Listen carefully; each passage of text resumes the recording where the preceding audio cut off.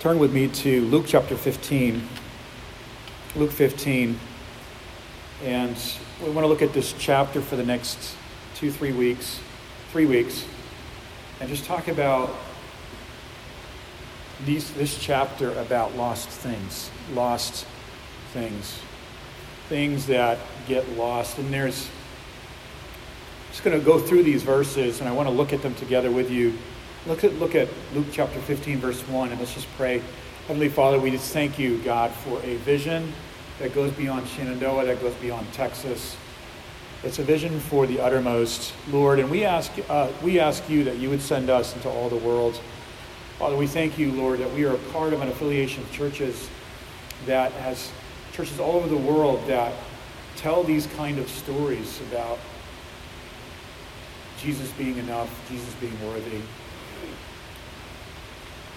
Father, we pray you would bless this message and really speak to us. In Jesus' precious name. We thank you for churches all over Houston today, pastors stepping up to the pulpits that are preaching. Lord, we pray for pastors. God, we pray for pastors in this city, in this state, in this country. If you would encourage them, order their steps, bless their families, their marriages, their kids. We ask you that we could be friends to them and encouragers to these servants of God.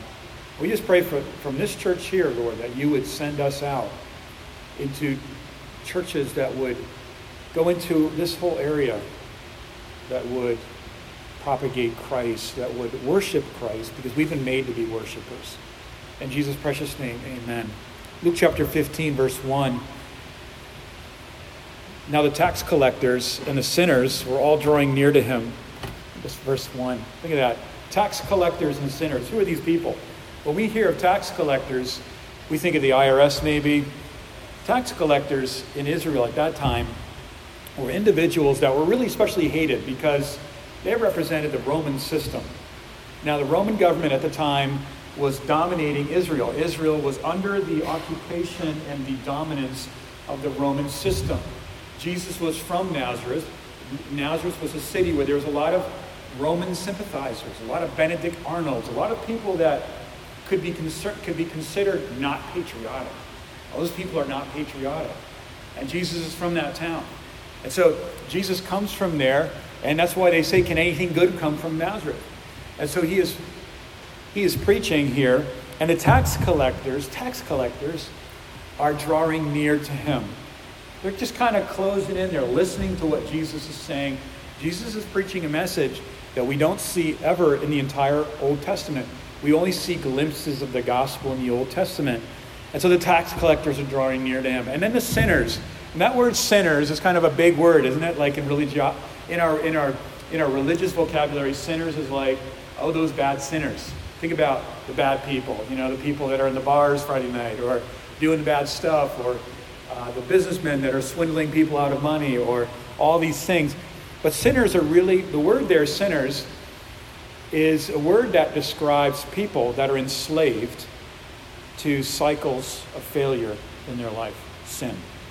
Sin is a human problem. Sin is the condition of the fallen world. Sinners sin. Let me just make a point about that. Don't ever be shocked when someone sins.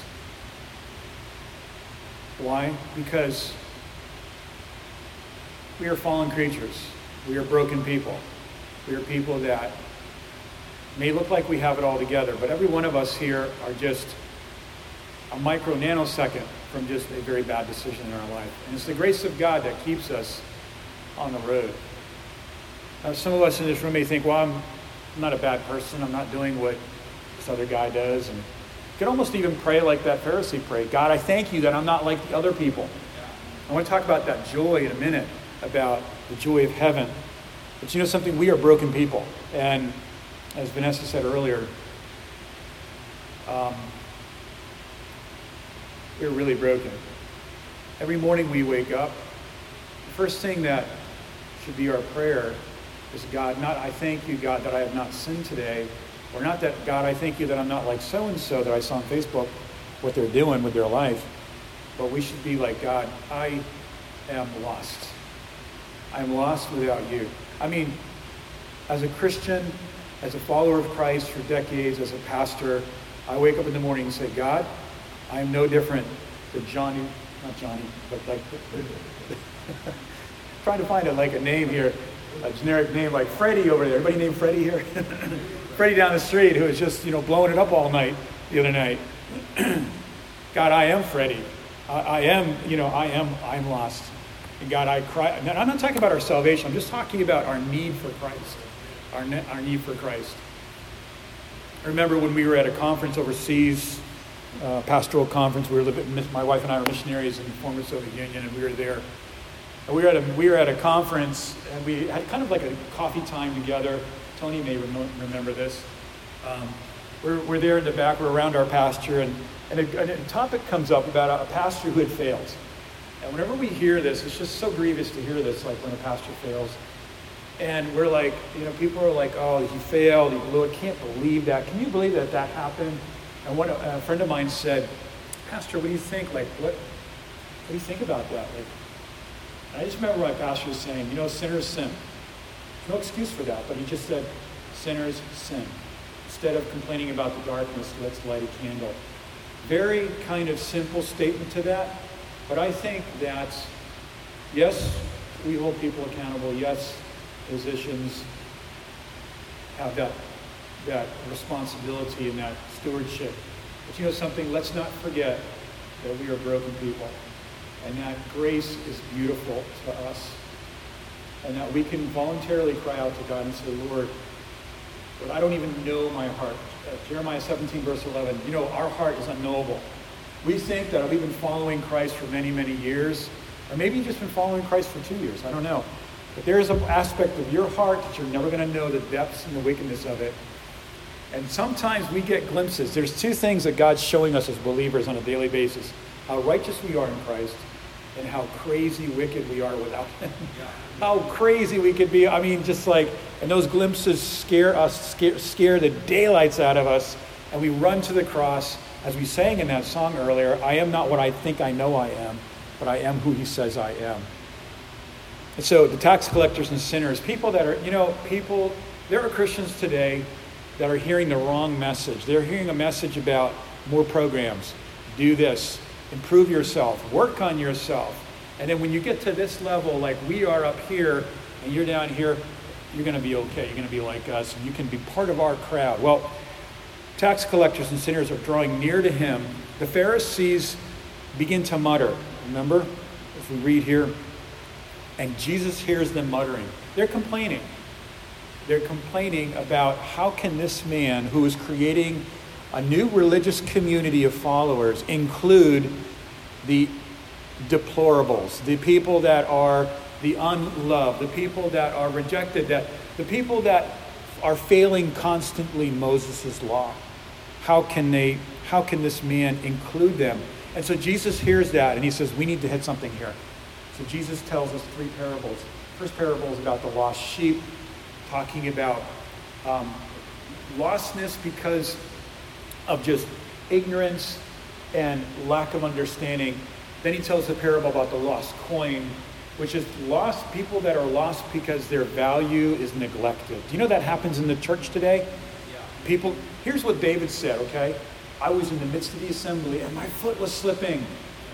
People were in church and they're going to church and they're like sitting in the pews or whatever and they're just like, I'm going to make a bad decision in my life and nobody knows that. Or I am so discouraged in my life, I'm so overwhelmed with my financial situation, my business is going down the tank and I don't know what to do. Or I'm struggling with depression or I'm struggling with something and no one knows it. And that's why we need to have discernment.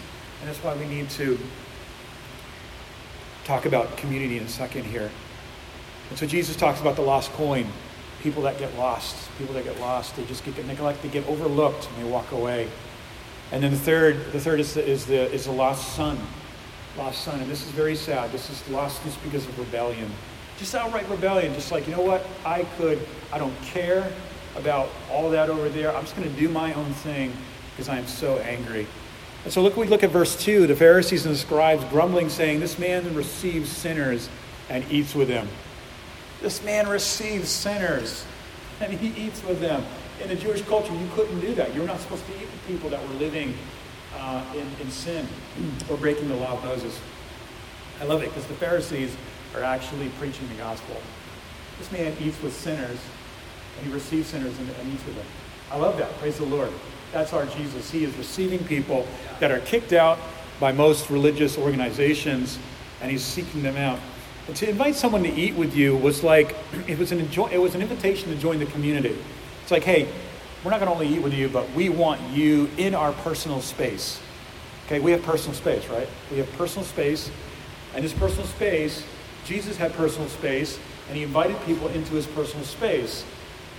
We have personal space, but sometimes we don't want to invite people. Hey, you're in my space on Sunday, but you know, the rest of the week, I'm just doing my own thing. You're doing your own thing, and we're all okay, right? Personal space. Jesus has been inviting these people in.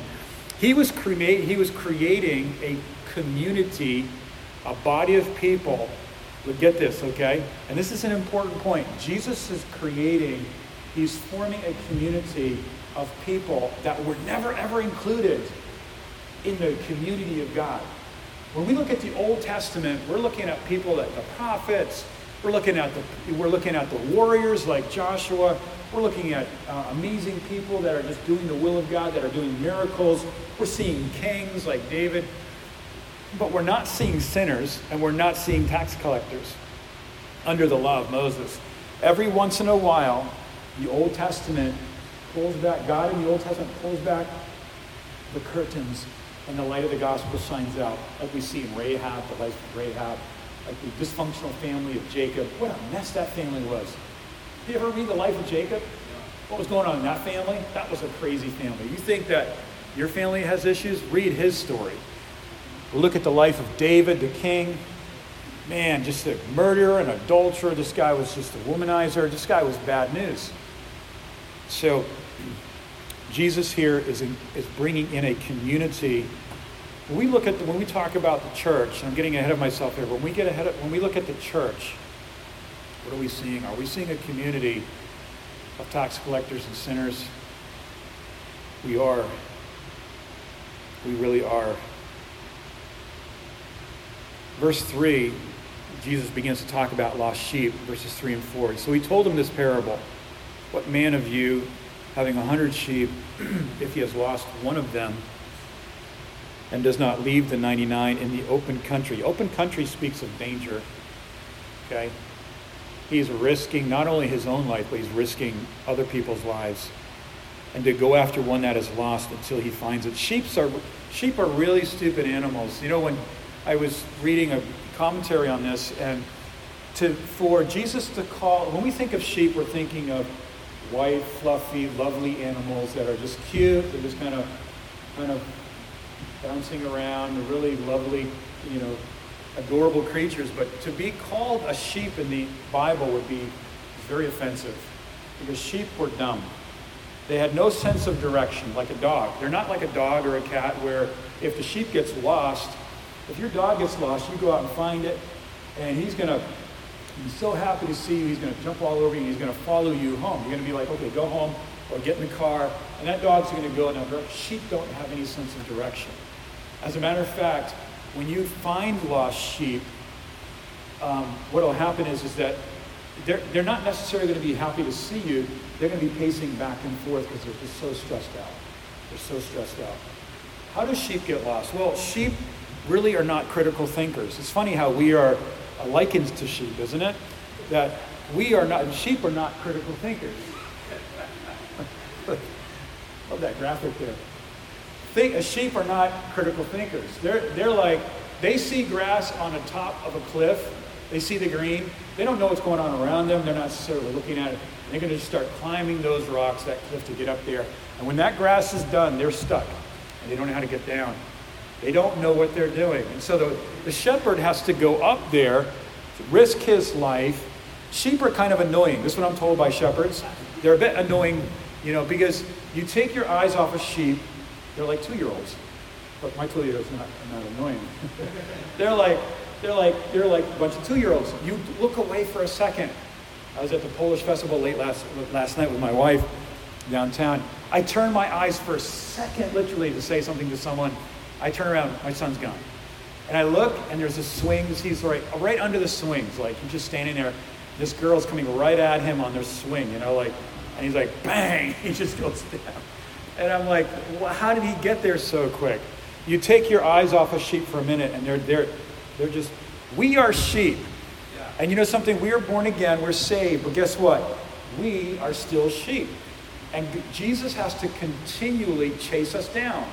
You may say, well, I'm a believer, I'm well taught, I've been saved for X amount of years, and I know better. Guess what, though? Every day we get lost in our mind about things that we worry about.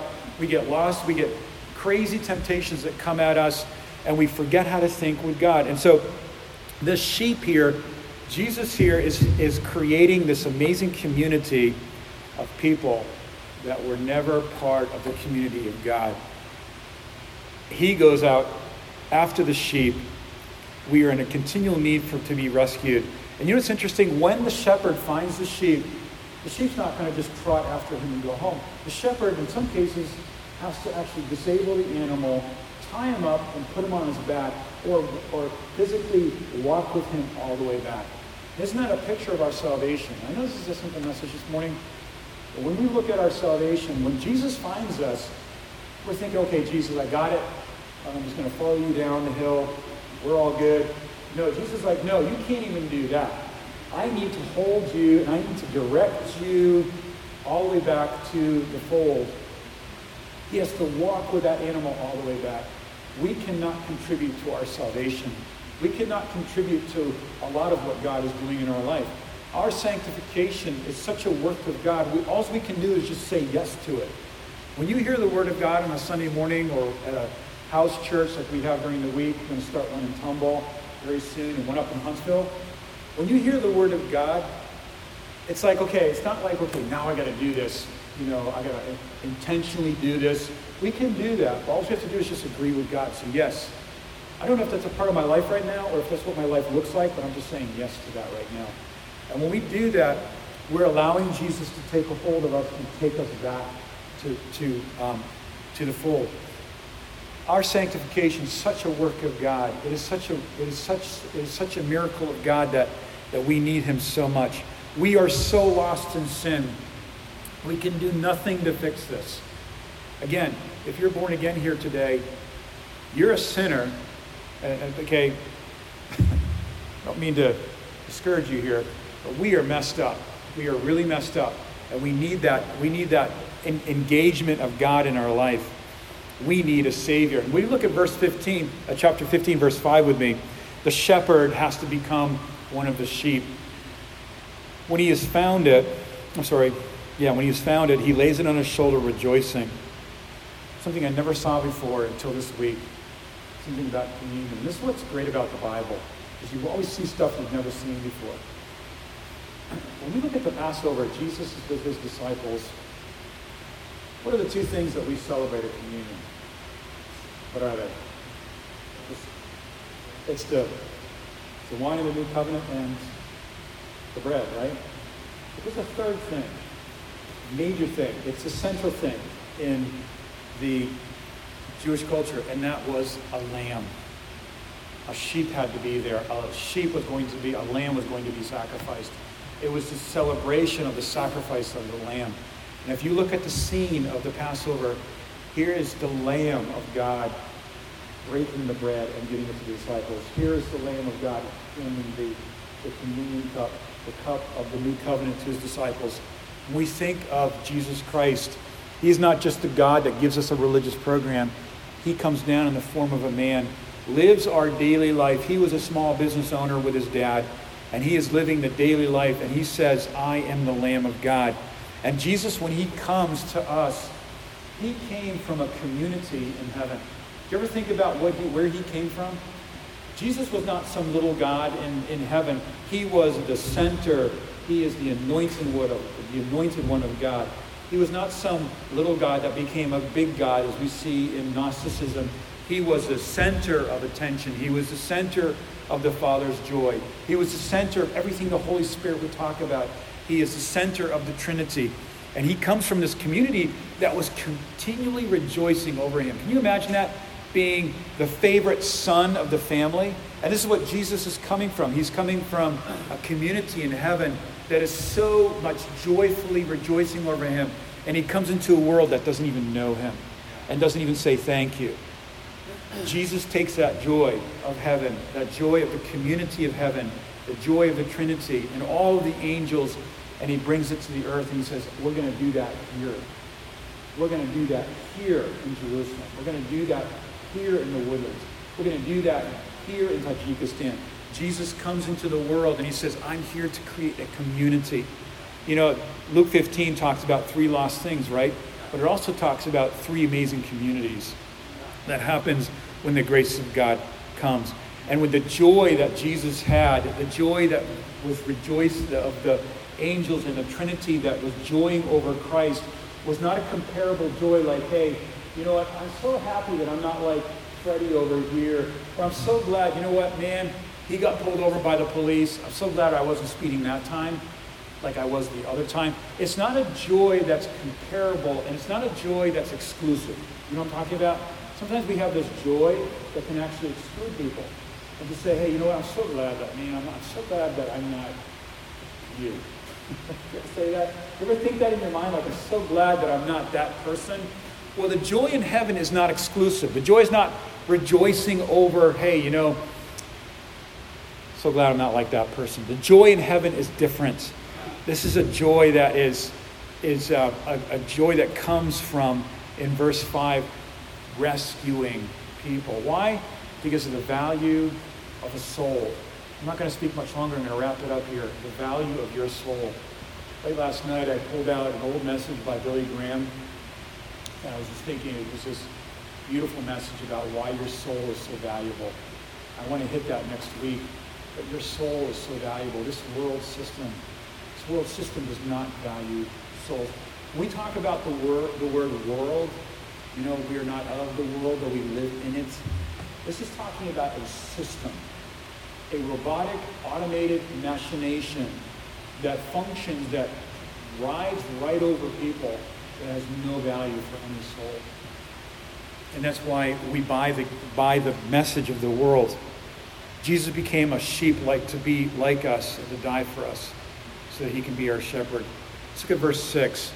And when he comes home, he calls together his friends and his neighbors, saying to them, rejoice with me, for I have found my sheep that was lost. Just so I tell you that there will be more joy in heaven over one sinner. Remember that word, sinner. Someone who is just lost, not even understanding the power that they have over sin through Jesus Christ. Someone who is locked in cyclic forms of sin. Joy over one sinner who repents than over the 99 righteous persons who need no repentance. I think repentance is part of our life, isn't it? Every day. I'm not talking about repentance for salvation. That's a one-time thing. But every day where we are allowing the Holy Spirit to change our mind about Christ.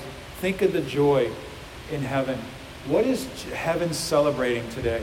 We celebrate in our culture achievement.